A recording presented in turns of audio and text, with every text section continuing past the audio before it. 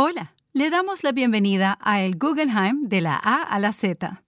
Antes de que el Museo Guggenheim se convirtiera en la institución que hoy conocemos, se llamaba el Museo de Arte No Objetivo.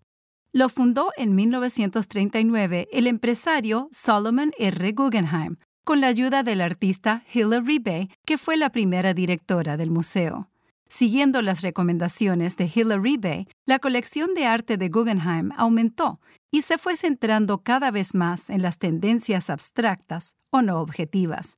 Estas obras sentaron las bases de la actual colección de la institución y, con el tiempo, se construyó el emblemático edificio de Frank Lloyd Wright para albergarla. En este episodio, la curadora Megan Fontanella y Stephen Grant, miembro del equipo de comunicación, profundizan en la definición de arte no objetivo. My name is Megan Fontanella and I am a Guggenheim curator of modern art. Me llamo Megan Fontanella y soy curadora de arte moderno y procedencia del Guggenheim. Y procedencia, para quienes no les suene, es el estudio de la historia de la propiedad de un objeto a lo largo del tiempo. My name is Stephen J. Grant, and my work sits between internal and external communication. Me llamo Stephen J. Grant y mi trabajo se sitúa entre las comunicaciones interna y externa del museo. Creo que este término, arte no objetivo, es un tanto complejo. Muchas veces me preguntan, ¿en qué se diferencia la no objetividad o el arte no objetivo de la abstracción? Porque a primera vista se parecen mucho. El término arte no objetivo surgió a principios del siglo XX.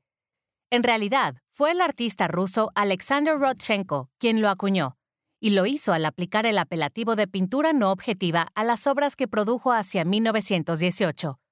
Y se trata de una modalidad de arte abstracto que suele utilizar formas geométricas, aunque no siempre.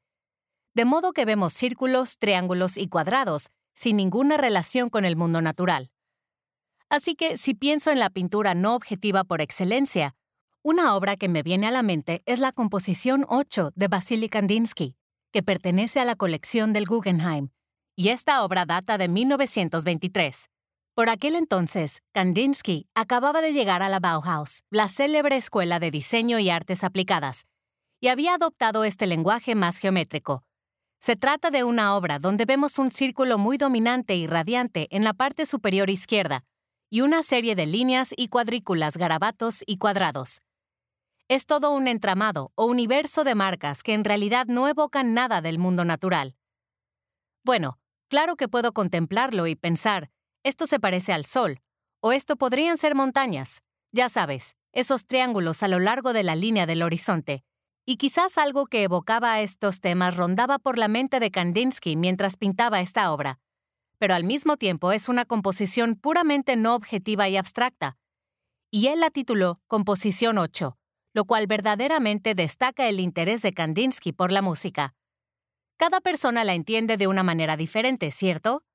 Tal vez te levante el ánimo, tal vez te confunda, tal vez te dé alegría.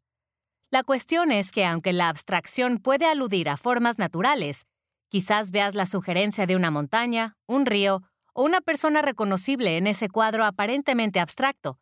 El arte no objetivo es totalmente abstracto. No representa objetos, personas o temas concretos que podamos encontrar en el mundo real. La primera vez que escuché el término arte no objetivo fue en relación con Hilla Rebay. Hilla Rebay fue la directora y curadora fundacional de nuestro primer museo, cuyo nombre no era otro que el de Museo de Arte No Objetivo. La propia Hilla Rebay era artista. Era una artista nacida en Alemania que practicaba el arte no objetivo. Creo que para la mayoría de la gente, su primer conocimiento del Guggenheim es a través del edificio de Frank Lloyd Wright.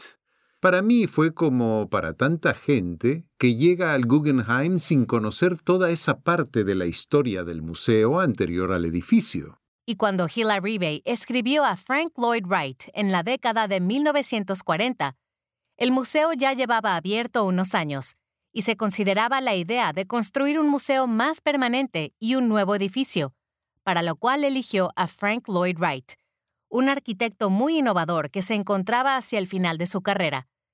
Ella le escribe y le habla de un templo del espíritu. Ese fue el encargo que le hizo. Ella buscaba un apasionado, un luchador, un innovador, un pionero, alguien que fuera tan radical y arriesgado como lo habían sido Solomon Guggenheim y ella misma al fundar el Museo de Pintura No Objetiva. Y el siguiente capítulo del museo, este nuevo proyecto arquitectónico, debía ser igual de audaz, y así fue. Pienso que el edificio de Frank Lloyd Wright que tenemos hoy es sin duda la encarnación de ese espíritu. Lo que he aprendido en mis investigaciones sobre Hilla Rebay es lo decisiva que fue en la historia del museo. Ella es el Guggenheim, es su esencia. Ella influyó de manera determinante en el desarrollo del diseño de Frank Lloyd Wright.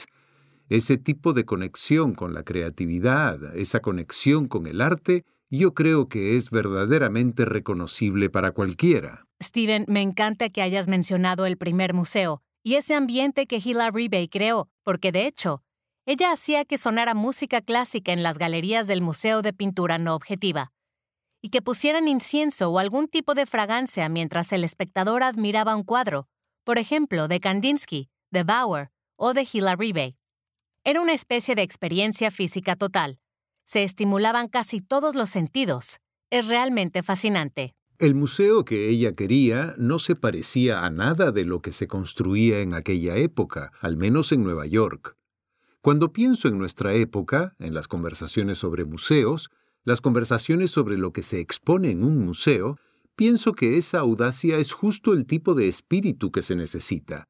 Y el planteamiento de Hilla Rebay era precisamente lograr que te sientas cómodo para encontrar en el arte lo que necesitas, ya sea consuelo, educación, a ti mismo, algo sobre tu historia, algo sobre la historia. Lo que ella hizo fue crear las condiciones necesarias y una atmósfera para que cada persona encuentre lo que necesita, y creo que logró ese cometido con el Guggenheim. Es decir, Hilla Rebay y Solomon Guggenheim fueron grandes aliados en este empeño. En aquellas primeras décadas del siglo XX, se tenía la impresión de que la no objetividad estaba estrechamente vinculada a la búsqueda de la espiritualidad para el ser humano y de que los artistas estaban adoptando un lenguaje más abstracto. Trataban de alejarse de lo que se percibía como el materialismo de la sociedad y de acercarse a un ámbito más utópico, más elevado. Y el artista era un gran aliado en pro de esta causa. Conocemos a Hilla Rebay porque tenemos una profunda relación con el edificio y su historia, pero creo que la persona promedio no sabe que la esencia y el origen de esta institución se deben a una mujer y sus ideas. Al investigar sobre Hilla Rebay, me topé de nuevo con la realidad de que esto ocurre con demasiada frecuencia, y es lamentable. Sí, Hilla Rebay fue la mujer que en los años 30 se puso al frente de esta iniciativa de fundar un museo de pintura no objetiva. Al repasar la historia, resulta interesante comprobar que muchos museos fueron fundados por mujeres. Si eres historiador del arte, tal vez te hayas encontrado con estos nombres, pero es probable que el visitante promedio no los conozca. Y así tenemos a Lily Bliss, Mary Queen Sullivan y Abby Aldrich Rockefeller, que fundaron el Museo de Arte Moderno en 1929. A Gertrude Vanderbilt Whitney, fundadora del Whitney. Pero no siempre se recuerda que Hilla Rebay fue nuestra directora. Fue la directora del Museo Guggenheim. Estaba a la par de directores como Alfred Barr Jr. del MoMA. Es sumamente importante corregir el registro histórico o reafirmar el rol protagónico de Hilla Rebay. A mí me fascina la creatividad y me parece que también era eso lo que le fascinaba a ella. ¿Por qué estaba dispuesta a arriesgarse con algo que quizás no se iba a considerar como «esto es digno de estar en un museo»? Y ese planteamiento es lo que atrae a gente que quizás piense que el arte no es para ellos. Tú sabes, el arte siempre va a estar aquí, y si bien el arte puede enseñarnos mucho de historia y puede contar historias, también sirve para muchas otras cosas. Creo que para mí, como persona no erudita en arte en principio, el arte es lo que me da alegría. A mí no dejan de sorprenderme los diferentes caminos y direcciones que toma el arte contemporáneo. Creo que tú y yo, Steven, hemos hablado mucho de pintura bidimensional. Me refiero a la idea del arte no objetivo, la abstracción, en cuanto a su bidimensionalidad. Pero ahora tenemos instalaciones multimedia. Tenemos obras que incorporan aromas. No hay límites para lo que uno puede imaginar. ¿Y cómo nos conducimos ahí y nos proponemos retos y ampliamos esos límites como artistas y como espectadores? Pienso que es uno de los aspectos más emocionantes de la creación artística. Siempre me gusta decir, ¿quién sería hoy un artista como Vasily Kandinsky si todavía estuviera vivo? ¿Habría llevado su arte a una dimensión totalmente distinta? ¿Quién sería hoy Hilla Rebay como artista? Me encanta lo que has dicho sobre estar abierto a vivir experiencias. Creo que el arte contemporáneo, o el arte no objetivo, es uno de los mejores medios para hacer eso, porque contiene muchas cosas que no se entienden. Y creo que a veces ese "no entiendo esto" también es algo muy significativo al salir de un museo, el que tengas que seguir pensando, que se te quede en el pensamiento, que permanezca en la mente. Creo que estar abierto a vivir experiencias es increíble, y esa es una buena forma de enlazarlo con el punto en el que nos encontramos ahora, preguntarnos, ¿qué te has llevado de esta experiencia? Esto fue algo muy diferente. ¿Cómo se refleja esa experiencia de algo diferente en tu vida cotidiana? ¿Sabes? A mí también me gusta decir que cada objeto vive su propia vida. Pertenece a su tiempo. Pertenece a un contexto determinado. A veces su significado evoluciona con el tiempo. A veces ocurre que un artista dice, incluso 20 años después de realizada la obra, sí, pensaba esto cuando lo hice, pero ahora me parece muy diferente y ahora pienso esto otro. Y creo, Steven, que tienes razón cuando hablas del momento en que nos encontramos. He disfrutado mucho volviendo a los viejos amigos, volviendo a pinturas que creía conocer para verlas con otra mirada, y reflexionando sobre el contexto de la Segunda Guerra Mundial, cuando Guggenheim y Rebay estaban formando el museo. ¿Y qué aportaría hoy Hilla Rebay a la colección? ¿Seguiría fiel al concepto de la no objetividad o se sumaría a nuestro proyecto? Confío en que se uniría a nuestro proyecto y se maravillaría ante todas las distintas modalidades actuales de creación artística. Agradecemos a Megan Fontanella y a Stephen Grant por sus aportes, testimonios y reflexiones. Para escuchar más episodios, busque el Guggenheim de la A a la Z donde sea que obtiene sus podcasts, en guggenheim.org o a través de la aplicación Bloomberg Connects App. Esta serie está inspirada en usted y en sus preguntas e intereses. Si no ha saciado su curiosidad o hay algo que desea hacernos saber, por favor envíenos un email a audio@guggenheim.org.